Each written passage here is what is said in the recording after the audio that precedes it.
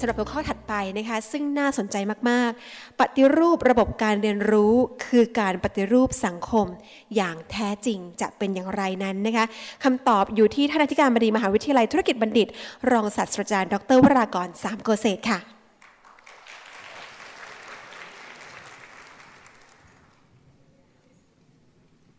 สวัสดีท่านแขกผู้มีเกียรติทุกท่านครับ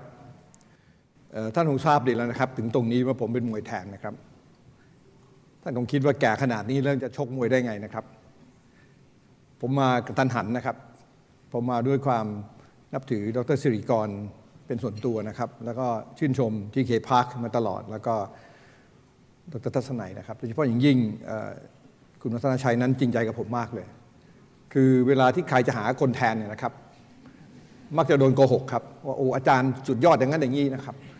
ถ้าถามว่าทำไมให้เวลาสั้นจังเลยบอกงานเพิ่งเสร็จเรียบร้อยอะไรเงี้ยนะครับผมเกลียดมากคนประเภทนี้นะครับแต่คุณวัฒนชัยจริงใจกับผมมากเลยบอกอาจารย์ครับท่านมีชัยไม่สบายผมอยากหาคนแทนครับโอ้โหประทับใจผมมากเลยเพราะว่าผมเองอภิปรายธรรมศาสตร์80ปีกับคุณมีชัยก่อนหน้าที่ท่านจะป่วยเนี่ยนะครับเพียง3 วันนั่นเองผมบอกครับผมก็ยังพูดอยู่กับท่านเมื่อเร็วนี้ท่านป่วยได้ยังไงบอกท่านป่วยครับท่านมีปัญหาในสุขภาพนะครับแล้วเราก็มีเวลาจำกัดมากเลยโอ้โหประทับใจมากเลยคนจริงใจแบบนี้นะครับและที่สำคัญผมต้องการลดอีโก้ของตัวเองด้วยนะครับเพราะว่าคนบางคนก็มีอีโก้มากผมเองก็มีนะครับเรื่องการเป็นมวยแทนแต่ว่าการมาครั้งนี้เนี่ยเป็นแบบฝึกหัดที่ดีมากสำหรับตัวผมเองนะครับว่าท่านมีชัยก็เป็นคนที่ผมนับถือนะครับแล้วก็ถ้าทำอะไรที่เป็นประโยชน์ได้อีโก้เป็นเรื่องรองครับเพราะฉะนั้นผมขออนุญาตเกริ่นอย่างนี้นะครับผมเลิกตรงเวลาครับเที่ยง15ไม่ต้องกังวลกระวายนะครับแต่คงไม่สามารถพูดอย่างฟอสพูดได้อย่างคุณเอียนเมื่อกี้เนี่ยนะครับผมพูดแบบไทยๆนะครับก็เมื่อเป็นมวยแทนก็อย่าหวังอะไรมากมายนะครับก่อนอื่นพูดถึงเรื่องการเรียนรู้นะครับผมอยากเกริ่นนิดนึงว่าการเรียนรู้เนี่ยที่จริงเราเรียนรู้กันทุกวันนะครับไม่มีอะไรที่เราอยู่เฉยๆไม่ได้เรียนรู้หรอกครับภรรยาผมเมื่อก่อนนี้ก็ใช้ไอ้สมาร์ทโฟนพอได้นะครับแต่เมื่อเรียนรู้เรื่องไลน์ได้แล้วเนี่ยชีวิตผมก็ลำบากมากเลยเพราะว่าตี 5มันก็เข้ามาแล้วครับปุงปุงปุงปุงปุงทั้งวันนะครับผมก็นึกว่าคนแก่ไม่คนสูงอายุขนาดนี้นะครับยังสามารถเรียนรู้ได้เนี่ยเพราะฉะนั้นเรื่องการเรียนรู้เนี่ยมันไม่ใช่เรื่องแปลกประหลาดอะไรทุกคนก็เรียนรู้ได้สมาร์ทโฟนเมื่อก่อนก็ทำได้ไม่กี่คนนะครับผมเป็นคนใช้มันตั้งแต่สมัยเรียกว่าปาล์มนะครับแล้วก็เปลี่ยนมาจนกระทั่งขณะนี้ใช้กันเต็มไปหมดเมื่อก่อนนี้คนก็ใช้กันไม่เป็นเพราะฉะนั้นเรื่องการเรียนรู้ไม่ใช่เรื่องใหม่นะครับตอนนี้เป็นยุคของฟุตบอลนะครับผมพูดถึงเรื่องการเรียนรู้ในเรื่องฟุตบอลเล็กน้อยนะครับท่านแขกผู้มีเกียรติคงจะเห็นในเกมฟุตบอลต่อไปเนี่ยมีการดวลลูกโทษกันเวลาที่มันเท่ากันนะครับ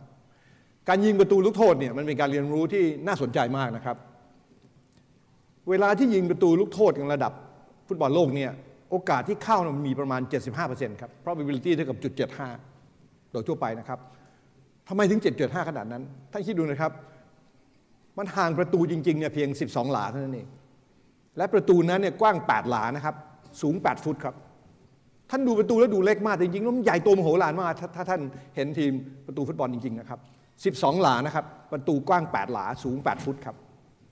เวลาที่เตะออกไปเนี่ยความเร็ว80 ไมล์ต่อชั่วโมงครับประตูไม่มีทางทำอะไรได้เลยครับเหมือนยิงเป้านะครับประตูต้องเลือกโดดไปข้างซ้ายหรือข้างขวาทางใดทางหนึ่งแต่ยืนให้ลูกบอลมามันไม่ทันครับเพราะว่า80 ไมล์ต่อชั่วโมงนะครับเพราะฉะนั้นสถิติที่เขาดูกันก็พบว่าคนเนี่ยยิงลูกโทษเนี่ยจะยิงไปทางซ้ายเนี่ยนะครับ 57% ยิงไปทางขวาเนี่ย 41% เท่านั้นเองเพราะอะไรครับซ้ายของคนที่ยิงนะครับเพราะคนส่วนใหญ่ถนัดขวาครับ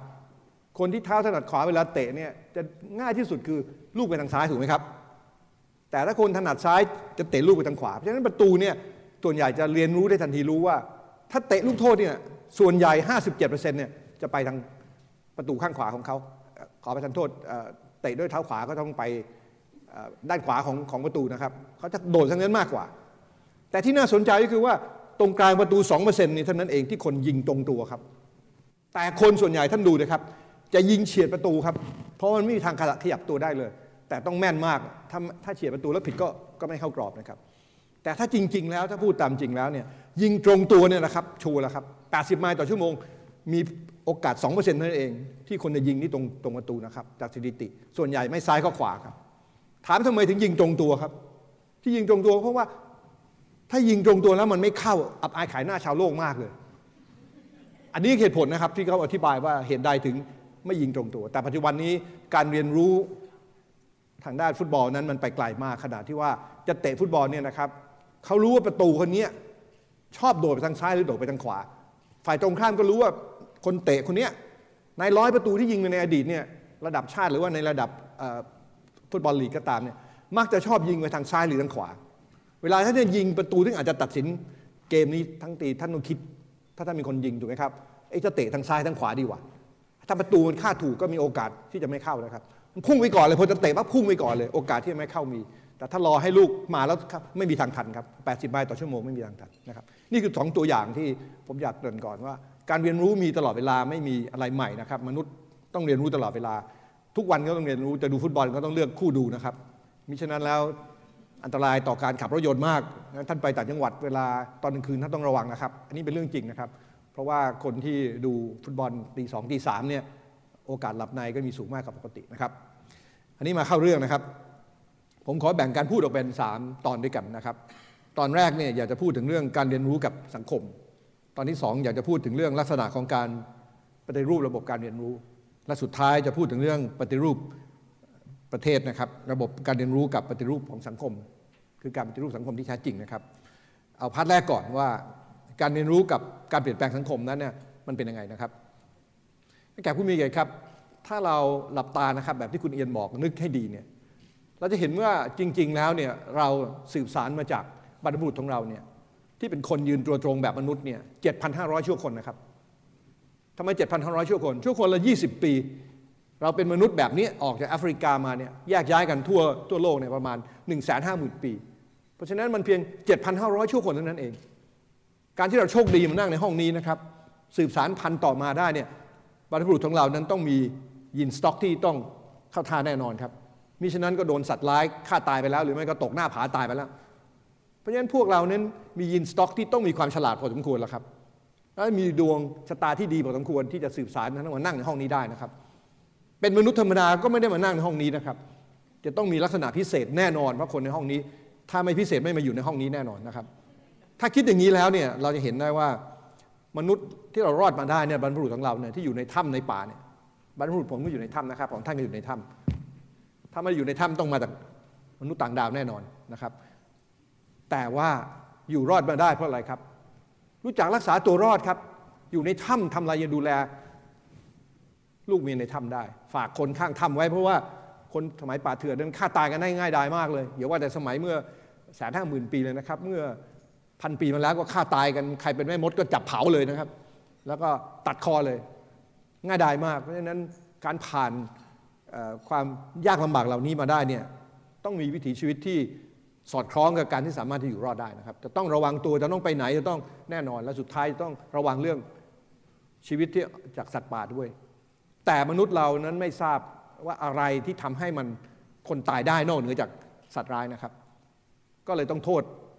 พูดผีเทวดาเพราะไม่เข้าใจว่ามีเชื้อโรคในโรคนี้จนกระทั่งเราเห็นกล้องส่องขยายเชื้อโรคถึงรู้ว่าตัวเชื้อโรคมันมีนะครับเมื่อเกือบ200 ปีก่อนเพราะฉะนั้นสังคมเราเนี่ยนะครับมันอยู่กับการเรียนรู้สังคมเป็นอย่างไรระบบการเรียนรู้ก็ต้องเป็นอย่างหนึ่งหรือระบบการเรียนรู้เป็นอย่างหนึ่งสังคมเราก็ต้องเป็นอย่างหนึ่งมันเกิดขึ้นควบคู่กันไปนะครับเราอยู่ในป่าในเขากันมาเนี่ยจนกระทั่งมาศตวรรษที่14เนี่ยที่เริ่มต้นที่จะมี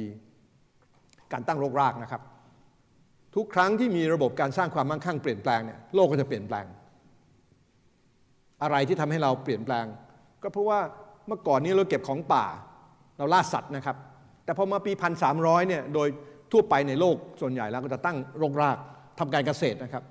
คนที่รวยคือคนที่มีที่ดินมีน้ำเข้าใจเรื่องการเกษตรอยู่มาอีก500 ปี 1,800 โลกเปลี่ยนแปลง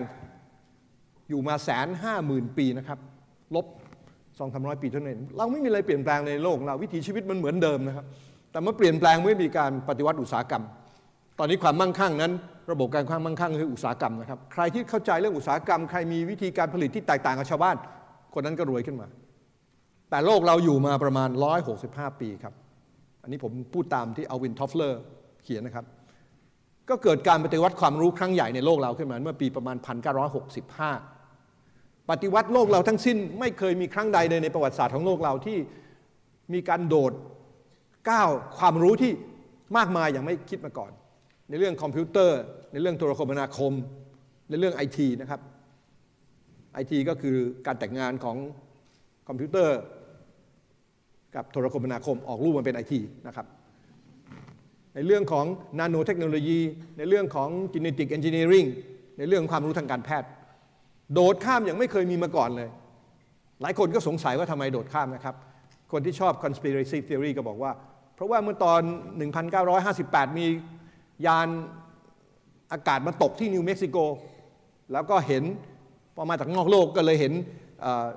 อปติกไฟเบอร์เห็นเส้นอะไรต่างๆอินทิเกรตเซอร์กิตก็เลยเกิดไอเดียขึ้นมาว่านี่คือทิศทางของการพัฒนามันก็เลยทำให้เกิดการโดดจำของความรู้เราที่อย่างที่ไม่เคยมีมาก่อนในโลกเราถ้าท่านเชื่ออย่างนั้นก็ไม่ว่าอะไรนะครับก็เป็นไม่ได้เหมือนกันเพราะตอนนี้เราก็รู้ว่าเรามีดาวดวงอื่นอีกเป็นล้านๆดวงนะครับเรามีแม้แต่คู่แฝดของโลกที่เรียกว่าเคปเลอร์ 2 เนี่ยมีขนาดใหญ่กว่าโลกเล็กน้อยมีน้ำด้วยนะครับแต่ว่ามันไกลมากกว่าที่เดินทางไปได้ทำไมเรามีต้องเป็นล้านๆดวงอย่างนั้นจะมีสักดวงที่ก้าวหน้าแบบโลกเราแล้วก็มีคนบนโลกนั้นแล้วนั่งยานอวกาศมาเยี่ยมโลกเราจะเป็นไปไม่ได้หรือนะครับเมื่อก่อนผมก็ไม่เชื่อนะแต่ตอนนี้ผมก็เชื่อมากขึ้นกว่าเดิมนะครับว่ามันอาจจะเป็นไปได้ที่มีมนุษย์ต่างดาวที่เกิดขึ้นแล้วหลายคนก็เชื่ออย่างนั้นนะครับตรงนี้แหละครับที่มันทำให้เกิดการเปลี่ยนแปลงมาในสังคมเราอย่างที่คุณเอียนได้พูดถึงดิจิทัลมันกลายมาเป็นส่วนหนึ่งของชีวิตเราอย่างที่เด็กคนรุ่นใหม่เขาเรียกว่าเป็นดิจิทัลเนทีฟนะครับแต่พวกเรานั้นเป็นดิจิทัลไมเกรนต์เป็นพวกอพยพไม่ได้เกิดดั้งเดิมนะครับพวกดั้งเดิมนั้น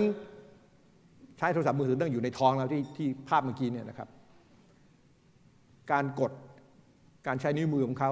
เป็นเรื่องธรรมดานะครับเขาเข้าใจตลอดเวลาแต่ผมมีฟุตโน้ตนิดหนึ่งนะครับในตรงนี้นะครับ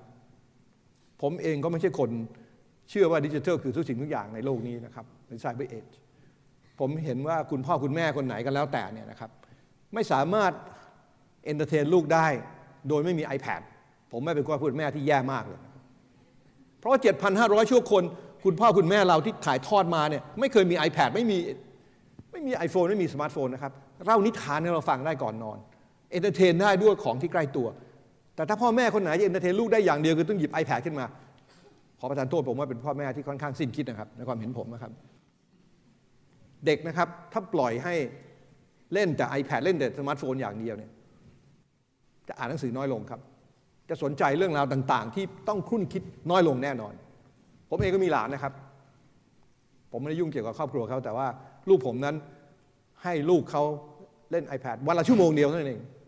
ไม่ให้เกินกว่านั้นชั่วโมงก่อนนอนนะครับที่เหลือเป็นเรื่องของการอ่านเรื่องของการเทรนการเรียนรู้ด้วยตนเองบังเอิญเขาอยู่ในญี่ปุ่นนะครับคนญี่ปุ่นเขาก็ไม่บ้าดิจิทัลให้เด็กเล่นห้องอนุบาลก็ไม่มีประถมก็ไม่มีทุกคนใช้ความเป็นธรรมชาติของมนุษย์ในการที่เรียนรู้นะครับพ่อแม่เรานิทานให้ฟังอ่านหนังสือให้ฟังเหมือนสมัยเมื่อก่อน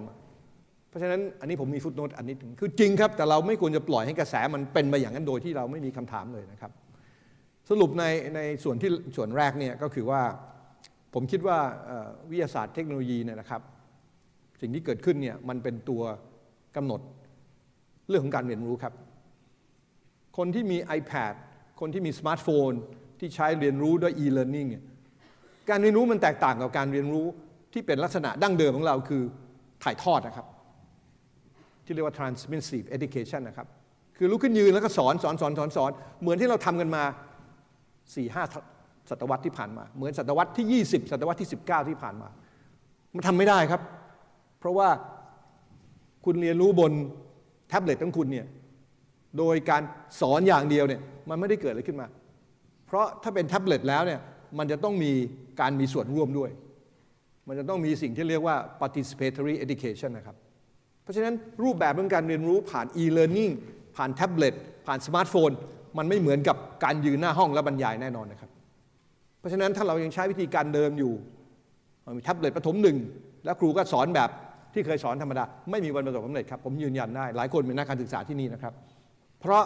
วิถีชีวิตกับเทคโนโลยีเนี่ยหรือการเรียนรู้เนี่ยมันต้องไปกันแล้วแต่สไตล์ของวิถีชีวิตที่เกิดขึ้นมาทำไมเมื่อก่อนเราไม่มีแท็บเล็ตนะครับเราไม่มีสมาร์ทคลาสรูมเรามีแต่กระดานชนวนครับแท็บเล็ตเหมือนกันแต่เป็นแท็บเล็ตอีกลักษณะหนึ่งคือกระดานชนวนนะครับ ใช้หินชนวนเขียนทำไมเรียนกอไก่ขอไข่ได้ล่ะครับทำไมสุนทรภู่แต่งกลอนได้เพราะมากเลยไม่ได้ใช้แท็บเล็ตไม่ได้ใช้สมาร์ทโฟนไม่ได้เซิร์ชคำหมายไม่ได้หาคำเหมือนอะไรต่างๆก็ทำได้นะครับมันทำได้ครับเพราะวิทยาศาสตร์เทคโนโลยีเนี่ยมันจะเป็นตัวกำกับว่าวิถีชีวิตจะเป็นยังไงการเรียนรู้จะเป็นยังไงบ้างคนสมัยก่อนจะผสมคำนะครับกอไก่กออากาศกออากาศใช่ไหมครับมียุคสมัยหนึ่งของการศึกษาเราเนี่ยใช้วิธีจำคำครับแบบภาษาจีนภาษาญี่ปุ่นนะครับแล้วออกมาเป็นไงครับโอ้โหสะกดคำเนี่ยอัศจรรย์มากเลยไม่เคยเห็นใครสะกดคำต่างๆได้มีจินตนาการมากขนาดนั้นเลยนะครับที่ท่านเห็นสะกดคำผิดๆกันเนี่ยก็เพราะว่าเรียนยุคหนึ่งที่ใช้วิธีการจำคำแทนมาผสมคำกออากาศกออากาศนะครับผมถามครูเคสซึ่งเป็นครูสอนภาษาอังกฤษมีชื่อคนหนึ่งของประเทศไทยนะครับเมื่อก่อนอยู่กระทรวงพาณิชย์เราเอาไปตั้งโรงเรียนผมถามเมื่อเวลาที่ครูเคสสอนภาษาอังกฤษให้กับเด็กไทยเนี่ยปูพื้นยังไงครับครูเคสบอกผมว่าหนูเริ่มต้นเขาให้เขาสอนกออากาศกออากาศก่อนครับผสมได้อ่านว่าโอยอ่านว่าเอียอ่านว่าเจียอ่านว่าสะกดยังไงต้องสอนก่อนเริ่มต้นสอนภาษาอังกฤษนะครับแต่เริ่มที่ภาษาไทยก่อนครับผมถามว่าทำไมต้องทำแกบอกว่าเพื่อจะเด็กจะได้เขียนการออกเสียงได้ถูกต้องภาษาอังกฤษครับเพราะภาษาไทยนั้นโชคดีอย่างหนึ่งที่สามารถเรียนเสียงการออกเสียงเนี่ยได้ใกล้เคียงมากถ้ามีความรู้ภาษาไทยดีพอในระดับหนึ่งนะครับเพราะฉะนั้นการเรียนรู้เนี่ยนะครับกับการเปลี่ยนแปลงสังคมเนี่ยมันไปด้วยกันโดยที่ไม่มีใครบอกเลยมันเป็นเรื่องโดยธรรมชาติที่เราต้องตามกันมานะครับอันนี้เป็นพาร์ทแรกที่ผมอยากเรียนนะครับมาพาร์ทที่2นะครับก็ถามต่อไปว่าแล้วถ้าเราต้องการจะเปลี่ยนแปลงการเรียนรู้ของเราเนี่ยไปสู่สังคมที่พึงปรารถนานั้นเนี่ยมันมีลักษณะอะไรบ้างที่เราต้องทำนะครับเมื่อกี้ในส่วนแรกนั้นได้เรียนแล้วว่ามันเป็นเรื่องของการเรียนรู้กับสังคมนะครับมันคู่กันมันมีเหตุและผลควบคู่กันบอกไม่ได้ว่าการเรียนรู้เป็นตัวกำหนดสังคมนะครับสังคมซึ่งเป็นผลพวงของเทคโนโลยีนั้นเนี่ยก็เป็นตัวกำกับการเรียนรู้ด้วยนะครับมันเป็นตัวแปรด้วยกันทั้งสองฝ่ายแล้วแต่พิจารณาฝ่ายไหนนะครับอันนี้ในเรื่องของลักษณะการเรียนรู้หรือว่าปฏิรูปการเรียนรู้ที่เหมาะสมนั้นเนี่ยสำหรับสังคมที่พึงปรารถนานั้นเนี่ยผมขอพูดสังคมที่พึงปรารถนาก่อนนะครับผมคิดว่าสังคมที่พึงปรารถนานั้นเนี่ยประการแรกมันต้องเป็นสังคมที่มีประสิทธิภาพครับมีประสิทธิภาพครับเราจะทำอะไรกันอย่างเดิมนะครับใช้จอบใช้เสียมขุดดินอย่างเดิมใช้รถไถเดินตามใช้วัวใช้ควายมันไม่ได้หรอกครับถ้าสังคมเราจะมีอาหารให้ทุกคนบริโภคเพิ่มมากขึ้นมันต้องมีประสิทธิภาพในการผลิตเพิ่มขึ้นครับต้องใช้เทคโนโลยีรถไถจะต้องเป็นเครื่องไฟฟ้าจะใช้เครื่องจักรเครื่องนวดข้าวต่างๆแทนที่จะใช้ที่ดินจำกัดเท่าเดิมผลิตได้60ถังมันต้องผลิตได้600ถังครับหลีกเลี่ยงไม่ได้ต้องเป็นสังคมที่มีประสิทธิภาพคนต้องทำงานอย่างมีประสิทธิภาพปรับตัวเองได้เปลี่ยนตัวเองได้หาความรู้ใหม่ๆมาเพื่อจะพัฒนาตัวเองได้อันนี้เป็นที่แน่นอนนะครับสังคมที่พึงปรารถนาต้องเป็นสังคมที่มีประสิทธิภาพจะมีประสิทธิภาพได้มันก็มีแรงจูงใจมีโครงสร้างของกฎหมายมีโครงสร้างของสังคมนะครับความสัมพันธ์ในสังคมต่างๆที่ส่งเสริมให้เกิดประสิทธิภาพขึ้นมาอันที่2ครับมันต้องเป็นสังคมที่เป็นธรรมสังคมที่ไม่เป็นธรรมมันอยู่กันไม่ยั่งยืนนะครับคนมีมากเกินไปมีแต่คนยากจนมันก็อยู่กันไม่ได้เพราะว่าคุณปลูกคฤหาสน์ท่ามกลางสลัมไม่ได้ชั้นใดนะครับสังคมเรามีแต่คนรวยกระจุกมีความยากจนกระจายมันอยู่กันไม่ได้เพราะฉะนั้นมันจะต้องเป็นสังคมที่เป็นธรรมครับเป็นธรรมไม่ได้เป็นเพียงแต่เรื่องเงินอย่างเดียวแต่ว่าเป็นสังคมเป็นธรรมในเรื่องของระบบยุติธรรมด้วยคนรวยคนจนต้องมีความเท่ากันภายใต้กฎหมายอันนี้ก็เป็นธรรมเช่นเดียวกันนะครับลักษณะที่3ก็คือเป็นสังคมที่มีคุณธรรมครับผมว่าสังคมที่มีจริยธรรมสังคมที่มีคุณธรรมสังคมที่ชื่นชมในความดีความงามนะครับและความจริงเนี่ยผมว่าเป็นสังคมที่มีคุณธรรมครับสังคมที่มีประสิทธิภาพสังคมที่เป็นธรรมสังคมที่มีคุณธรรมซึ่งมันเหมือนเกราะกำบังนะครับคำขวัญของมหาวิทยาลัยธรรมศาสตร์เขาบอกว่าธรรมะย่อมรักษาผู้ประพฤติธรรมนะครับธรรมะอันนี้คือธรรมะในทุกศาสนาเหมือนกันหมดมีธรรมะก็เหมือนกับมีเกราะกำบังที่ตัวเองไม่ถูกทำร้ายได้ถ้าคนเป็นคนดีอะไรก็ทำร้ายไม่ได้นะครับเหมือนก็บอกว่าอะไรครับเป็นเพชรนั้นไม่ต้องกลัวอะไรก็ไม่ทำอะไรไม่ได้นะครับสุจริตคือเกราะกำบังเพราะฉะนั้นสังคมที่พึงปรารถนาเนี่ยเป็น3ลักษณะอย่างนี้นะครับคราวนี้ถามว่าแล้วลักษณะของการเรียนรู้เนี่ยนะครับที่เราต้องการเปลี่ยนแปลงมันต้องมีลักษณะอะไรบ้างผมว่ามันต้องมี4ลักษณะด้วยกันนะครับอย่างแรกเนี่ยการเรียนรู้ที่ จะเป็นการปฏิรูปเพื่อนำไปสู่สังคมที่พูดถึงเมื่อกี้นี้นะครับอย่างแรกต้องเป็นลักษณะการเรียนรู้ที่มีคนที่เรียนรู้มีส่วนร่วมด้วยครับผมว่ามันถึงยุคสมัยของการเปลี่ยนแปลงจาก transmissive education เนี่ยนะครับเป็น participatory education การยืนถ่ายทอดอย่างเดียวพูดแล้วถ่ายทอดแล้วจำไปแล้วมาตอบถ้าจำไม่ได้มากก็ตอบได้มากผมว่ามันถึงยุคที่จบแล้วล่ะครับ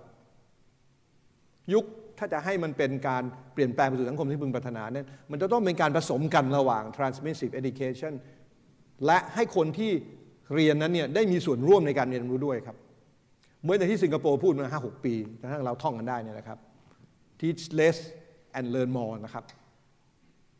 teach them less and let them learn more ก็คือปล่อยให้นักเรียนหรือผู้เรียนรู้นั้นเนี่ยได้เรียนรู้มากยิ่งขึ้นอาวิน ทัฟเลอร์บอกว่าคนที่อ่านออกเขียนได้ในศตวรรษที่ 21เนี่ยนะครับคือคนที่อย่างแรกคือเรียนรู้เป็นนะครับอย่างที่สองก็คือ unlearn ครับและอย่างที่สามก็คือ relearn ครับ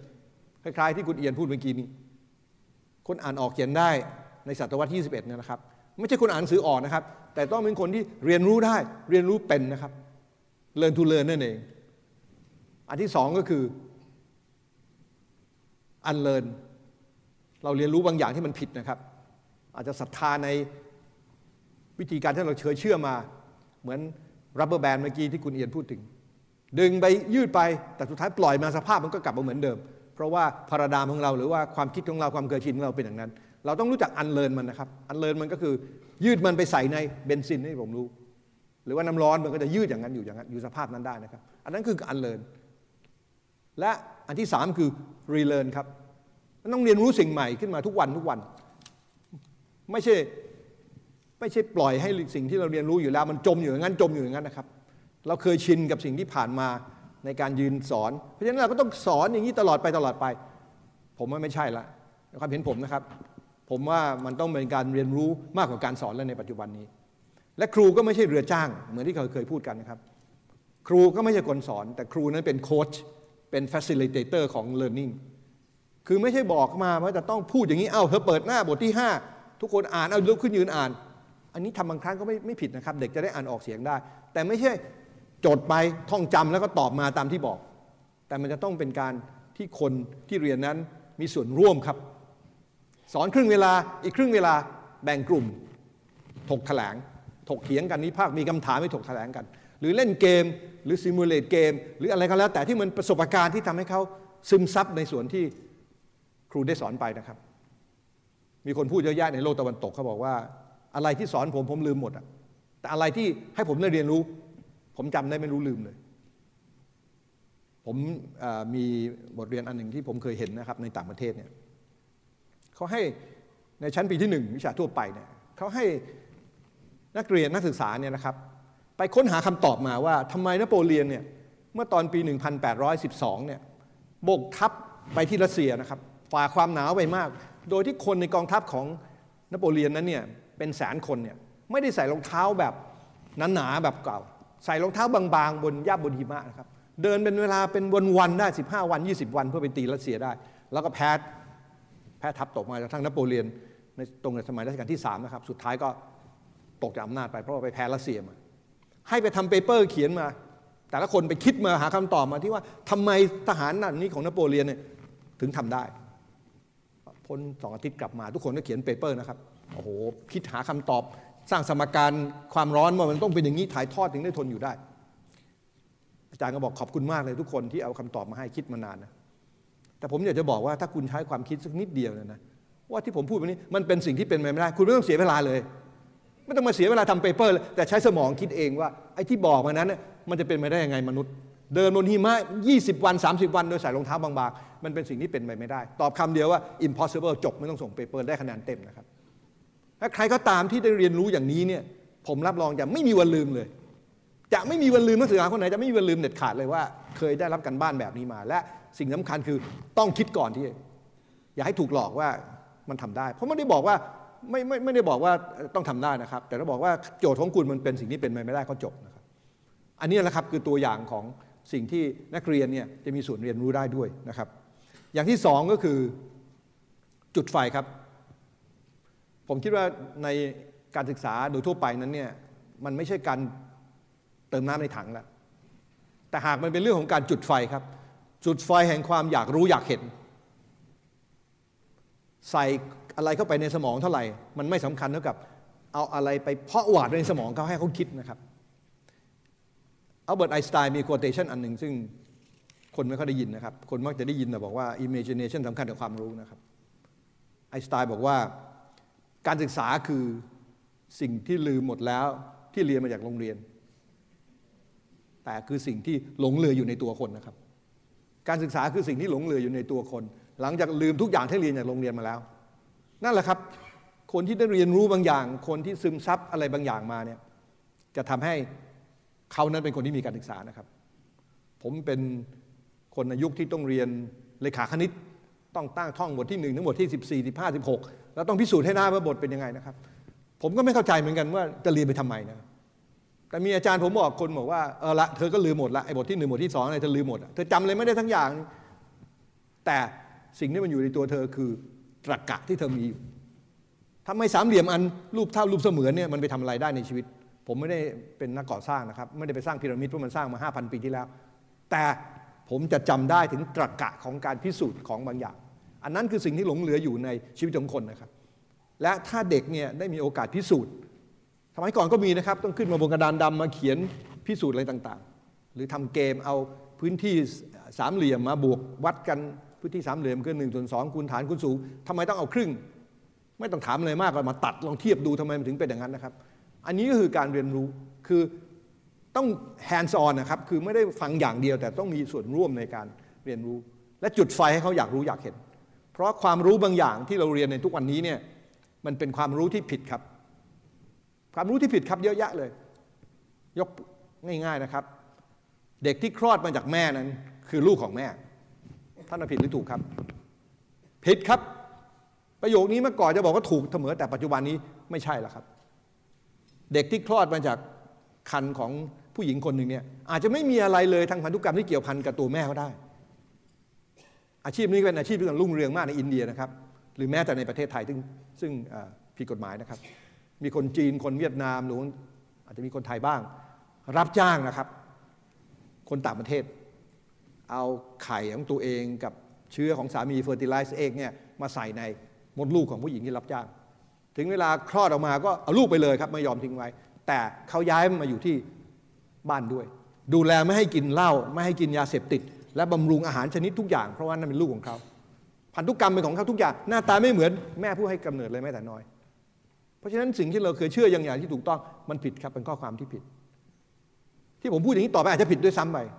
แต่ถ้าเด็กเป็นคนอยากรู้อยากเห็นในเรื่องเหล่านี้แล้วชาตินี้ไม่มีวันอับจนครับเขาก็ต้องค้นคว้าหาความรู้ที่เพิ่มเติมตลอดเวลาที่เริ่มอีกเรื่องนึงก็ได้นะครับที่ผมอ่านเมื่อเร็วๆนี้เนี่ยมีการทดลองที่สหรัฐอเมริกาต่อไปจะใช้กับคนนะครับคือคนที่เจ็บป่วยหนักมาในขณะนี้เนี่ยเขาเอาเลือดออกจากร่างกายหมดเลยครับให้ตายนะครับทางคลินิกเนี่ยตายแล้วแต่ใส่น้ำเกลือเย็นจัดครับเข้าไปในเส้นเลือดแทนแล้วก็ผ่าตัดทำอะไรทุกอย่างที่ต้องการเสร็จแล้วเมื่อผ่านไปแล้วก็เอาน้ำเกลือเย็นออกไปแล้วใส่เลือดเข้าไปแทนครับปรากฏว่าทดลองกับสัตว์เนี่ยขึ้นมามีชีวิตเหมือนปกติเลยนะครับ 3-4 ปีจากนี้ถ้าทำทดลองสำเร็จเนี่ยจะเป็นวิธีการที่ช่วยคนที่มีอุบัติเหตุอะไรที่รุนแรงที่ต้องใช้การผ่าตัดนานแต่ว่าไม่สามารถจะทนพิษบาดแผลได้นะครับคล้ายๆกับที่ท่านได้ยินเรื่องปลานะครับปลาบูเนี่ยนะครับผมได้ยินมาเคยเห็นด้วยพวกเราไม่กินปลาบูนะครับเพราะกลัวกินแม่ของเอื้อยนะครับแต่รสชาติของมันอร่อยจนกระทั่งลืมหมดแล้วเรื่องเก่าวิธีการของเขาที่ส่งไปขายต่างประเทศเนี่ยปลาบูเขาทำไงรู้ไหมครับเขาเอาให้มันสลบครับผ่านความเย็นจัดแล้วมันสลบหมดเลยแล้วก็เอาปลาบูเนี่ยเรียงใส่กล่องครับขึ้นเครื่องบินพอไปถึงไต้หวันเนี่ยก็เอาไปลงในน้ำธรรมดาครับปลาบูก็ฟื้นว่ายน้ำตามธรรมดาไปเลยระหว่างทางที่ไปก็คงแบบเดียวกันคือมันตายไปแล้วนะครับtechnically dead เหมือนคนเราที่เอาเลือดออกจากร่างกายแต่มันฟื้นคืนมาได้เพราะฉะนั้นบางอย่างเนี่ยมันผิดครับในปัจจุบันนี้เนี่ยแล้วนี่ก็ถูกแต่จริงๆแล้วมันผิดและต่อไปก็อาจจะผิดเขาจะกัดความว่าตายเนี่ยก็ต้องเปลี่ยนแปลงมาแล้วในสมัยต่อไปนะครับอย่างตัวอย่างที่ผู้หญิงที่คลอดมาเมื่อกี้นี่นะครับตกลงใครเป็นแม่ครับพันธุกรรมไม่มีอะไรเหมือนแม่เลยแต่คลอดมาจากครรภ์มารดาครับ กฎหมายปวดหัวมากเลยแต่ตอนนี้กฎหมายทั้งโลกขณะนี้เนี่ยถือว่าใครที่คลอดมาจากผู้หญิงคนนั้นเนี่ยเป็นลูกกันอย่างข้ามครับไม่พูดถึงพันธุกรรมพูดถึงเรื่องความเป็นจริงที่ออกมาแต่ต่อไปกฎหมายอาจต้องเปลี่ยนแล้วนะครับในกรณีของมรดกพินัยกรรมอะไรต่างๆคุณจะเอาไงกันอย่างกรณีออสเตรเลียเมื่อ10 ปีที่แล้วมีปัญหามากเลยคือเศรษฐีอเมริกาใต้เนี่ยบินไปที่เมลเบิร์นนะครับเอาไข่กับเฟอร์ติไลซ์เอ็กเนี่ยผสมกันแล้วก็จะมาใส่ในตัวของแม่แต่ปรากฏว่าร่างกายไม่แข็งแรงก็แช่เย็นไว้ใส่ไว้ในตู้เย็นนะครับแล้วก็บินกลับไปร่างกายแข็งแรงเมื่อไหร่บินกลับมาจะไปทรานสแพลนต์ใส่เข้าไปในคันของตัวเจ้าของไข่นะครับปรากฏว่าเครื่องบินตกตายระหว่างทางครับถามว่าใครเป็นคนรับมรดกลูกก็ไม่มีครับก็เถียงกันในศาลว่าแล้วไอ้เฟอร์ติไลซ์เอ็กที่อยู่ในตู้เย็นอันนี้เป็นผู้รับมรดกได้ไหมยังไม่มีตัวตนแล้วมันจะไปรับมรดกได้ยังไงแต่ถามว่าถ้าพ่อแม่ฟื้นขึ้นมาเนี่ยนะครับเขาอยากให้ไข่ใบนี้ซึ่งจะเป็นลูกต่อไปในข้างหน้ารับมรดกไหมคำตอบคือใช่นะคดีนี้ก็ยังมีการเถียงกันอยู่ในศาลนะครับว่าจะทำยังไงนี่คือตัวอย่างครับของความที่มันเปลี่ยนแปลงความรู้ที่มันเปลี่ยนแปลงไปทั้งมันไม่มีอะไรแน่นอนฉะนั้นถ้าตราบใดที่มีการจุดไฟให้คนอยากรู้อยากเห็นนะครับผมเชื่อว่าเรียนรู้ได้ตลอดเวลาไม่รู้จบนะครับวันอย่างแรกก็คือมีส่วนร่วมของผู้เรียนนะครับ participation หรือที่เรียก active learning อันที่2คือจุดไฟอันที่3ก็คือมีการร่วมรับผิดชอบกันในระบบการเรียนรู้ครับคนไทยจำนวนไม่น้อยการเรียนรู้การศึกษานั้นเป็นเรื่องของครูก็บอกว่าไม่ใช่คุณพ่อคุณแม่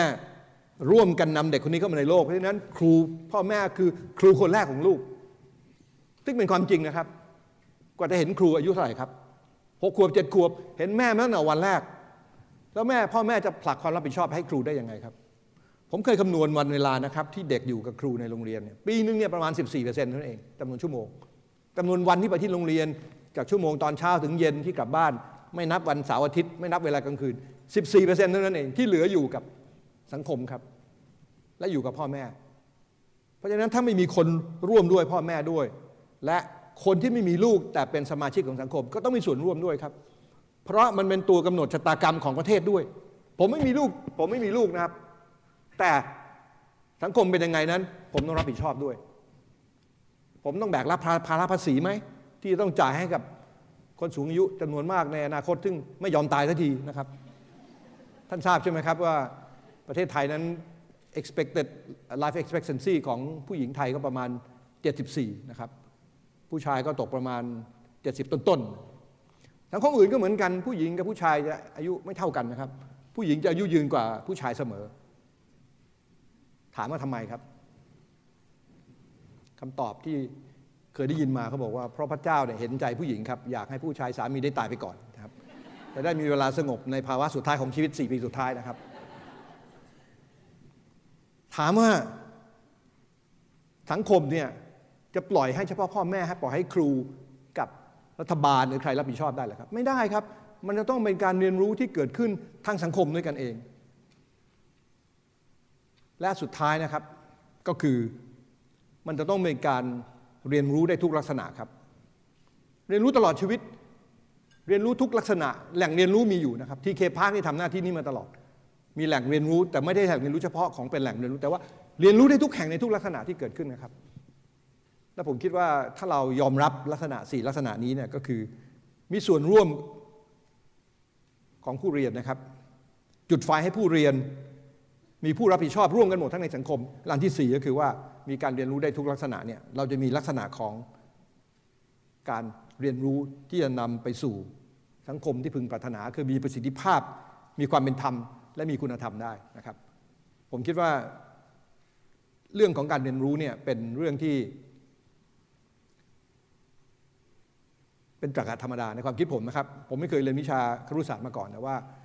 ถ้าสังเกตนะครับผมเป็นครูมาก็เกือบ40 ปีอายุมากแล้วนะครับแต่ว่าหน้าอาจจะอ่อนนิดนึงนะครับเรียนรู้หลานผมนะครับเรียนรู้ลูกของเพื่อนอะไรต่างๆเนี่ยผมคิดว่าเราเรียนรู้อะไรได้มากกว่าผู้หญิงกัสมาบอกผมบอกว่ามีหลาน2 คนเนี่ยท่านทำให้ท่านได้เรียนรู้อะไรมากขึ้นกว่าเก่ามากมายเลยได้รู้อะไรที่ไม่เคยรู้มาก่อนเลยนะครับผมเองก็อัศจรรย์นะเพราะว่าเป็นความจริงนะครับเพราะการเรียนรู้เนี่ยเราเกิดขึ้นได้ตลอดเวลาคือคนที่มีหลานเนี่ยเมื่อกี้ผมบอกคุณจีนะครับว่า ต้องระวังมากนะครับคือเราเนี่ยเวลามีหลานเนี่ยเราจะให้ส่วนที่เราไม่ได้ให้ลูกเราให้น้อยหน่อยเราต้องให้ลูกเรามากหน่อยอะไรที่ให้มากเกินไปเราก็เอากลับมานะครับเข้มงวดเกินไปโอ้โหมันชีวิตมันลำบากต้องน้อยๆหน่อยนะครับเพราะมันเป็นโอกาสโอกาสที่2ของพ่อแม่ทุกคนนะครับที่จะแก้ตัวครับบางอย่างก็ดีบางอย่างก็ไม่ดีเพราะฉะนั้นโอกาสที่มันประเมินเกินกว่าความเป็นจริงเนี่ยสูงมากเลยและการประเมินที่ผิดพลาดตรงนี้ล่ะที่จะทำให้ไม่เป็นเด็กที่น่ารักเหมือนที่เราต้องการนะครับเพราะฉะนั้นเด็กสามารถถูกสปอยได้ง่ายมากเลยในเจเนอเรชันก่อนหน้านั้นนะครับไม่ใช่ลูกเพราะว่าการคาดคะเนของคนเนี่ยแก้ตัวเนี่ยในครั้งที่2เนี่ยบางทีมันแก้ตัวเวอร์เกินไปครับและที่สำคัญก็คือว่าปู่ย่าตายายเนี่ยเกิดขึ้นในสมัยเมื่อมีชีวิตเป็นเด็กเนี่ยในสมัยก่อนหน้านั้นแต่เด็กนั้นเกิดขึ้นหลังจะเกิดขึ้นมาอีก60 ปีหลัง20-40 ปีหลังเพราะฉะนั้นสิ่งแวดล้อมมันไม่เหมือนกันจะเอาค่านิยมในสมัยโน้นเนี่ยมาบังคับเด็กที่เกิดขึ้นในสมัยนี้เนี่ยมันไม่ใช่เรื่องง่ายนะครับแล้วมันอาจจะไม่ถูกต้องด้วยแต่แน่ละมันมีคอของสิ่งที่เป็นค่านิยมที่ถูกต้องที่ต้องสอนในเด็กทุกชั่วคนผ่านมา 7,500 คนนี่คือความดีความงามเรื่องของคุณธรรมผมว่าไม่จะเปลี่ยนไปกี่เวลาก็แล้วแต่มันเป็นสิ่งที่เป็นอากาลิโกนะครับเพราะฉะนั้นผมเชื่อว่าสังคมที่มีประสิทธิภาพเป็นธรรมแล้วก็มีคุณธรรมเนี่ยมันเป็นเรื่องของทุกคนและมีลักษณะที่สามารถทำได้นะครับอันนี้มาในพาร์ทสุดท้ายนะครับคือเรื่องของปฏิรูประบบการเรียนรู้คือปฏิรูปสังคมที่แท้จริงนะครับก็คล้ายๆกับสรุปที่ผมพูดมาเมื่อกี้นี้นะครับผมคิดว่าปฏิรูปประเทศเนี่ยปฏิรูปการเรียนรู้เนี่ยก็คือการเปลี่ยนวิธีคิดของคนในสังคมครับถ้าสังคมคิดว่าวิธีการยืนสอนแบบเดิมไม่มีอะไรผิดพลาดเพียงแต่เราต้องทำให้ครูได้ทำงานครูอย่างแท้จริงนะครับท่านคงทราบนะครับครูตอนนี้ทำทุกอย่างยกเว้นการสอนนะครับเพราะมันมีตัวชี้วัด350โอ้ยเยอะแยะไปหมดเลยธุรการก็ไม่มีครูก็ต้องทำเพราะฉะนั้นทำทุกอย่างยกเว้นสอนหนังสือนะครับซึ่งเป็นสิ่งที่อัศจรรย์มากสำหรับคนต่างชาติและยังได้เด็กมีคุณภาพขนาดนี้นะครับอันนี้เนี่ยถ้าสังคมเรามีความเห็นพ้องกันมีพาราดามร่วมกันว่าการศึกษาเป็นสิ่งที่ต้องพัฒนามุ่งมั่นแบบเดียวกันทิศทางเดียวกันเหมือนกับเอาผ้าแดงไปผูกไว้บนต้นไม้นะครับอยู่นอกป่าเนี่ยต้องเดินตามผ้าผืนนี้ให้ได้ไม่ว่าใครมาก็ตามเนี่ยเหมือน2020ของมาเลเซียอย่างนี้เนี่ยเราทำได้แต่เราไม่ได้มีความมุ่งมั่นแบบในสังคมของเรานะครับผมไม่อยากโทษรัฐบาลไม่อยากโทษใครแต่ว่าถ้าคนไทยทุกคนต้องการแล้วบอกว่าเราต้องการการศึกษาแบบนั้นที่ทุกคนต้องทำแบบเดียวกันนะครับผมเชื่อว่ามันเกิดขึ้นได้ทำยังไงครับให้ในสังคมเราเนี่ยคิดแบบเดียวกันมีพาราดามของการศึกษาแบบเดียวกันไม่ใช่เรื่องของระบบการศึกษาแบบที่เคยทำกันมาแต่ว่าจะต้องมีรูปแบบใหม่ของการเรียนการสอนนะครับรูปแบบใหม่ของการบริหารจัดการที่ไปสู่ไอ้ผ้าแดงที่ผูกบนต้นไม้ได้นะฮะอันนี้ผมไม่มีคำตอบนะครับแต่นี่เป็นคำถามที่ผมคิดว่าสำคัญมากผมคิดว่าในการปฏิรูปการเรียนรู้เนี่ยสิ่งสำคัญหนึ่งเนี่ยนะครับที่จะปฏิรูปสังคมอย่างแท้จริงได้เนี่ยเราต้องยอมรับว่าการศึกษาคือกระบวนการนะครับการศึกษาไม่ใช่ผลลัพธ์ครับผมไปดูโรงเรียนสาธิตที่ญี่ปุ่นสัก 4-5 ปีมาแล้วเขาคัดเลือกโรงเรียนแข่งประกวดกันแล้วก็ได้โรงเรียนชั้นเลิศมานะครับผมไปยืนดูเขาสอนคณิตศาสตร์เนี่ยเขาสอนเน้นกระบวนการเขาไม่ได้สอนผลลัพธ์นะครับอย่างเราเรียนเมื่อก่อนนี่15 บวก 15ก็เป็น30เอากันบ้านไปทำโอ้โหเป็นร้อยๆข้อเลยแล้วก็ตอบนั้นผลลัพธ์ตลอดแต่เขาทำไงรู้ไหมครับ15 บวก 15เขาบอกว่า15เนี่ยมันมีของอยู่15ชิ้นเพราะฉะนั้นถ้ากัน10ออกไปซะเหลือเศษ5อีกกลุ่มหนึ่ง15กันถ้าออกไป5กันเข้าไป10แล้วไอ้5กับ5มารวมกันเป็น10เพราะฉะนั้น10 20แล้วก็30นี่คือคำตอบครับแล้วให้กันบ้านไปทำตอบคำตอบผิดไม่ว่าอะไรเลยแต่กระบวนการต้องถูกต้องหารทำยังไงลบทำยังไงบวกทำยังไงนี่คือวิธีการสอนแบบเน้นกระบวนการนะครับ2 บวก 3เท่ากับ5นี่คือการเน้นผลลัพธ์แต่ครูก็ถามว่า5 เท่ากับเท่าไหร่ให้เด็กไปคิดครับเด็กที่เน้นผลลัพธ์เนี่ยจะคิดไม่ออกแล้วครับว่า5 เท่ากับเท่าไหร่ก็ย้อนที่เคยทำกันบ้านมา2 เท่ากับ3 4เท่ากับบวก1แต่เด็กที่เน้นกระบวนการจะบอกได้ infinity ครับมี infinite possibility 5 4 บวก 1ก็ได้ 4.5 บวก 0.5 ก็ได้3 บวก 2ก็ได้ 3.5 บวก 1.5 ก็ได้เยอะแยะไปหมดเลยนี่คือวิธีการคิดที่เน้นกระบวนการครับผมคิดว่าการศึกษานั้นเป็นกระบวนการนะครับไม่ใช่สูตรสำเร็จที่ยืนสอนตามหลักสูตรปั๊บแล้วก็จบได้ความรู้ไปไม่ใช่เพราะความรู้เหล่านั้นก็ลืมไปหมดแล้วไม่มีอะไรเหลือเลยแต่สิ่งที่จะเหลือก็คือการได้มีส่วนร่วมการได้มีส่วนคิดนะครับส่วนหนึ่งที่คนไทยและเด็กไทยคิดไม่เป็นเนี่ยก็เพราะว่าเราเน้นเรื่องผลลัพธ์มาตลอดผมคิดนะครับผมเองก็เหมือนกันผมก็เป็นผลพวงเช่นเดียวกันแต่ว่าเราหนีตายมาได้เมื่อเราโตขึ้นนะครับเรามีประสบการณ์ชีวิตมากขึ้นเราก็คิดเป็นนะครับแล้วผมไม่เชื่อว่าเด็กไทยเมื่อคิดไม่ค่อยเป็นตอนนักเรียนแล้วเนี่ยโตขึ้นคิดไม่เป็นผมไม่เชื่อหรอกครับผมเห็นเด็กแทงฟุตบอลกันผมยังไม่เข้าใจแล้วแทงอะไรกันลูกครึ่งลูก1 2ลูกเขาบอกคนที่แทงฟุตบอลนี้ไม่เป็นคนโง่มากเลยผมยอมรับว่าผมโง่เพราะผมคิดไม่เป็นนะครับครึ่งลูกควบลูกครึ่งลูกแล้วท่านทราบไหมฟุตบอลตอนนี้เนี่ยเปลี่ยนการแทงได้นะครับเวลาพักเนี่ยคุณแทงไว้ยังไงเขาก็รับการแทงใหม่มาได้และเด็กพวกเหล่านี้คิดเป็นเก่งมากครับเพราะฉะนั้นถ้าอย่ากังวลเลยครับว่าเขาคิดไม่เป็นอาจจะคิดไม่เป็นตอนเด็กแต่โตขึ้นคิดเป็นเกินกว่าที่ควรจะคิดด้วยซ้ำไปครับในบางเรื่องนะครับคราวนี้มาถึงเรื่องของสุดท้ายนะครับที่ผมคิดว่าเป็นเรื่องอยากเสนอท่านเพราะเกี่ยวพันกับเรื่องการปฏิรูปการเรียนรู้ไปสู่การรู้สังคมที่แท้จริงนะครับก็คือว่าเวลาที่เรา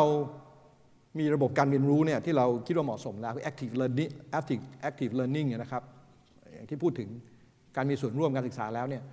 คนที่เราพึงปรารถนานั้นเนี่ยผมคิดว่ามันน่าจะมี 4-5 ลักษณะด้วยกันนะครับลักษณะแรกที่ต้องมีคือมีทักษะเราเห็นงานวิจัยทักษะศตวรรษที่21เรื่องทักษะของการคิดทักษะเรื่องของการร่วมงานคนอื่นทักษะของการมีความคิดริเริ่มทักษะของการสื่อสารนะครับอันนั้นต้องมีแน่นอนมีทักษะอยู่แล้ว2ต้องมีความรู้ในเรื่องของวิชาชีพตัวเองอันนี้เป็นเรื่องที่หลีกไม่ได้นะครับอันที่3ที่ต้องมีเนี่ยคือทัศนคติครับอย่างที่เขาบอกว่าทัศนคติเนี่ยคือตัวกำหนดชะตาชีวิตของคนนะครับคนที่มองโลกในลักษณะใดลักษณะหนึ่งนั้นเนี่ยผลพวงของชีวิตมันก็ต้องเกิดขึ้นตามทัศนคติที่เกิดขึ้นคนที่มองโลกเป็นลบยากที่จะมีอะไรที่มันเป็นบวกขึ้นมาได้ในผลลัพธ์ของชีวิตนะครับแต่ถ้าคนที่มองอะไรที่เกิดขึ้นดีทุกอย่างอย่างนี้มันต้องดีขึ้นในอนาคตข้างหน้าโอ้โหดีใจมากเลยตื่นนอนเช้าวันนี้ยังมีชีวิตอยู่ขอบคุณสิ่งศักดิ์สิทธิ์มากเลยนะครับเรายังมีชีวิตที่เหลือและมีความหวังกับสิ่งต่างๆเกิดขึ้นคนที่มีความคิดทางด้าน positive อย่างนี้เนี่ยผมคิดว่าเป็นคนที่พึงปรารถนานะครับท่านคิดดูเลยครับเพื่อนที่มีทัศนคติที่ไม่ดีเนี่ยท่านไม่อยากคุยด้วยหรอครับเพื่อนป่วยคนนี้ท่านว่าตายแน่นอนไม่มีทางรอดเลยนะครับโอ้ยปวดหัวคือเราเจอคนไหนที่เจอหน้าแล้วบอกปวดไม่สบายเงี้ยเราไม่อยากคุยด้วยจริงไหมครับแต่ถ้าเจอที่คุยเรื่องตลกขบขันมีชีวิตโอ้โหมันมีชีวิตชีวามากเลยน้ำล้นแก้วอย่างเงี้ยสนุกมากเลยอยากคบหาสมาคมด้วยอันนี้เป็นธรรมชาติของมนุษย์นะครับคนที่มีความเป็นบวกในชีวิตเนี่ยมันจะมีลักษณะอย่างนี้ด้วยนะครับอันที่4ก็คือค่านิยมครับผมคิดว่าค่านิยมนี่เป็นตัวสำคัญมากเลยคือทำให้คนเราเนี่ยเป็นเกิดคุณธรรมขึ้นมานะครับค่านิยมในเรื่องของวินัยค่านิยมในเรื่องของความซื่อสัตย์ค่านิยมในเรื่องกตัญญูกตเวทีและสุดท้ายก็คือเรื่องของพฤติกรรมครับผมคิดว่าพฤติกรรมนั้นมันเป็นผลพวงจากทักษะความรู้ทัศนคติความเชื่อค่านิยมนะครับพฤติกรรมที่พอใจในความพอเพียงมีความโลภอะไรต่างๆมันก็เกิดขึ้นจากผลพวงของสิ่งอย่างแรกนะครับอันนี้มันมีพฤติกรรม2อย่างที่ผมคิดว่าสำคัญมากสำหรับคนในประเทศไทยในยุคต่อไปข้างหน้านะครับอันหนึ่งก็คือความเป็นมนุษย์ครับผมคิดว่าในประเทศไทยเนี่ยนะครับมีคนที่ยากจนอยู่มากเลยแต่เราอยู่ในเมืองเนี่ยเรามองไม่เห็นนะครับเพราะเราเห็นแต่คนมีทั้งนั้นแต่ท่านออกไปต่างจังหวัดไกลๆนะครับแม้ในปัจจุบันนี้เนี่ยเด็กที่ยากจนมีอยู่เต็มประเทศครับผมทำมูลนิธิเด็กยากจน CCF นะครับในพระราชูปถัมภ์สมเด็จพระเทพรัตน์เนี่ยเรามีเด็กอยู่ 50,000 คนได้รับความกรุณาจากในห้องนี้อาจจะเป็นคนที่บริจาคให้นะครับเด็กยากจนมีเยอะมากครับในประเทศไทยแล้วก็เป็นสำคัญมากถ้าเด็กยากจนเหล่านี้ไม่ได้รับการดูแลแล้วเนี่ยจะเป็นปัญหาของสังคมเราต่อไปเพราะฉะนั้นจริงๆแล้วเนี่ยเราอย่ามองแต่ที่อยู่ในเมืองนะครับหรืออยู่ในโทรทัศน์เพราะเรามักจะมองข้ามสิ่งที่เราไม่อยากจะเห็นนะครับ อันนี้เป็นสิ่งที่เป็นสำคัญมากดังนั้นความเป็นมนุษย์ความมีจิตใจที่ดีนะครับการสามารถเข้าใจความรู้สึกของคนที่อยู่ฐานะที่แตกต่างกับเราได้เนี่ยผมคิดว่าสำคัญมากคนบางคนมีความเป็นมนุษย์น้อยหน่อยนะครับเพราะว่าประสบการณ์ทำให้ตัวเองไม่เคยเข้าใจเรื่องราวที่มันยากกว่านั้นนะครับผมขอเล่าตัวอย่างนิดนึงว่าความเป็นมนุษย์เป็นยังไงนะครับผมมีเพื่อนอาจารย์ท่านหนึ่งผมไม่เอ่ยนามนะครับที่ธรรมศาสตร์นะครับผู้หญิงคนหนึ่งเนี่ยมาหาอาจารย์นะครับขอต่อวิทยานิพนธ์ปริญญาโทอีกสักปีหนึ่งครับเพราะว่าท้องครับผมเป็นคณบดีผมก็บอกว่าคุณก็ไปคุยกับที่ปรึกษาที่วิทยานิพนธ์ของคุณก็ไปหานะครับที่ปรึกษาบอกท้องเหรอแล้วมันเป็นไงคุณก็ต้องเสร็จที่กติกาก็ต้องเป็นกติกา2 ปีก็ต้องจบก็ต้องจบบอกหนูไม่ได้วางแผนที่จะท้องอ้าวดิฉันก็ไม่ได้วางแผนแต่ของที่มันวางแผนแน่นอนคุณต้องจบใน2 ปีดิฉันต่อให้คุณไม่ได้หรอกแล้วสุดท้ายก็ไม่จบนะครับอาจารย์ท่านนั้นก็ไม่ได้แต่งงานแล้วก็ไม่เคยท้องด้วยแต่ผมก็ไม่เคยท้องแต่ผมรู้ว่าคนท้องเนี่ยมันลำบากแค่ไหนนะครับแตงโมธรรมดาเนี่ยที่เขาเล่นกันเนี่ยนะครับถือแค่2 ชั่วโมงก็เมื่อยแค่ไหนนี่9 เดือนนะครับที่อุ้มแตงโมที่ใหญ่กว่าแตงโมได้ซ้ำไปแต่อาจารย์ท่านนั้นเนี่ยผมให้ความเป็นมนุษย์ของท่านต่ำมากเลยผมเคยมีลูกน้องนะครับรับสมัครคนเข้าทำงานมีผู้หญิงคนหนึ่งเนี่ยทำได้ดีมากเลยแต่ไม่รับเข้าครับผมถามว่าทำไมไม่รับเพราะคนนี้มีความสามารถมากเพราะเขาท้องค่ะโอ้ผมโกรธมากเลยบอกผมอยากรู้ว่าเขาท้องตลอดชาติไหมแล้วถ้าไม่มีการท้องเนี่ยคุณเกิดมาได้ไหมคือคนบางคนเนี่ยนะครับความเป็นมนุษย์เนี่ยน้อยนะครับหรือว่าอย่างทำงานเนี่ยนะครับเกษียณอายุไปเนี่ยพนักงานเล็กๆตัวเล็กเนี่ยรับเงินมาดีก็ไม่กี่แสนบาทแล้วจะตัดเขาให้น้อยกว่านั้นอีกนะครับผมบอกอย่าลืมนะครับคนเรามีชีวิตเดียวนะครับเขาทำงานให้คุณ30 ปีนี่ชีวิตของเขากลับคืนมาไม่ได้แล้วเพราะว่าคุณจะหมุนเวลากลับไปเหมือนกับคอมพิวเตอร์อันดูมันไม่ได้แล้ว30 ปีมีหนเดียว40 ปีมีหนเดียว50 ปีมีหนเดียว60 ปีมีหนเดียวชีวิตเขามอบให้กับเราแล้วเพราะฉะนั้นคุณต้องมอบสิ่งที่มีค่าให้กับการเสียสละของเขาไม่ใช่เงินนะครับแต่ท่านเชื่อไหมครับคนจำนวนไม่น้อยไม่เข้าใจตรงนี้ครับเพราะฉะนั้นความเป็นมนุษย์นี่ผมว่าสำคัญมากๆเลยอีกอันนึงนะครับที่สำคัญคือความเป็นพลเมืองครับสังคมเราเนี่ยจะพบกับความแตกต่างของคนในบ้านเราเนี่ยมากยิ่งขึ้นนะครับทั้งคนที่มาจากสังคมอื่นขณะนี้แน่นอนถึงแม้ว่ากัมพูชาจะหายไป100,000นะครับอยู่ในสังคมเราไม่ต่ำกว่า 5-6 ล้านคนถ้าใครบอกว่าเรายังไม่มีประชาคมอาเซียนลงไปดูในซอยบ้านผมไหมครับบ้านผมก็อาเซียนข้างบ้านผมก็อาเซียนนะครับบ้านถัดไปนู้นยิ่งใหญ่เลยไปเอาอาเซียนจากเกาะมาครับมาเลี้ยงลูก10,000นะครับ10,000 กว่าบาทเพราะว่าพูดภาษาอังกฤษได้จากฟิลิปปินส์นะครับตอนนี้เป็นแฟชั่นที่เอามาจากฟิลิปปินส์เยอะเลยอาเซียนเต็มไปหมดเลยร้านก๋วยเตี๋ยวก็อาเซียนแล้วเราจะทำไงกับคนเหล่านี้ครับเขาไม่กลับบ้านเขาแน่นอนครับพม่าค่าแรงค่าจ้างขั้นต่ำเวลา50 บาทกัมพูชาประมาณ100 บาทครับที่นี่300 บาทโอกาสก็มีมากมายแล้วคนไทยก็ไม่สนใจด้วยคุณมาจากชาติไหนลึกๆเข้าไปแล้วคนไทยตราบใดที่คุณไม่สร้างปัญหาตราบใดที่คุณกินน้ำพริกนะครับอยู่ได้กันอย่างดีพูดภาษาไทยได้ยิ่งดีใหญ่เลยถ้าเรายอมรับว่าสังคมเราเนี่ยความเป็นไทยเนี่ยมันไม่ได้มาจากเชื้อชาติแต่มันมาจากการที่มีค่านิยมร่วมกันในสังคมเดียวกันและมันเป็นเรื่องของการที่บรรพบุรุษของไทยเนี่ยมาอยู่บนดินแดนนี้ก่อนกันครับและนี่คือความจริงของชีวิตนะครับทุกชาติในโลกนี้อพยพทั้งนั้นแหละครับเพราะเราออกไปจากแอฟริกาด้วยกัน 3,000 คนเมื่อ150,000 ปีทุกชาติ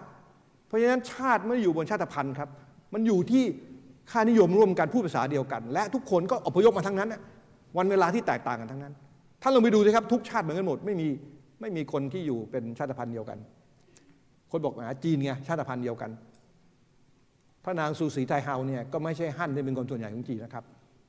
ราชวงศ์ชิงนั้นมาจากแมนจูเรียครับทั้งเหนือถึงไม่ใช่คนจีนครับแต่เขาเป็นคนจีนครับ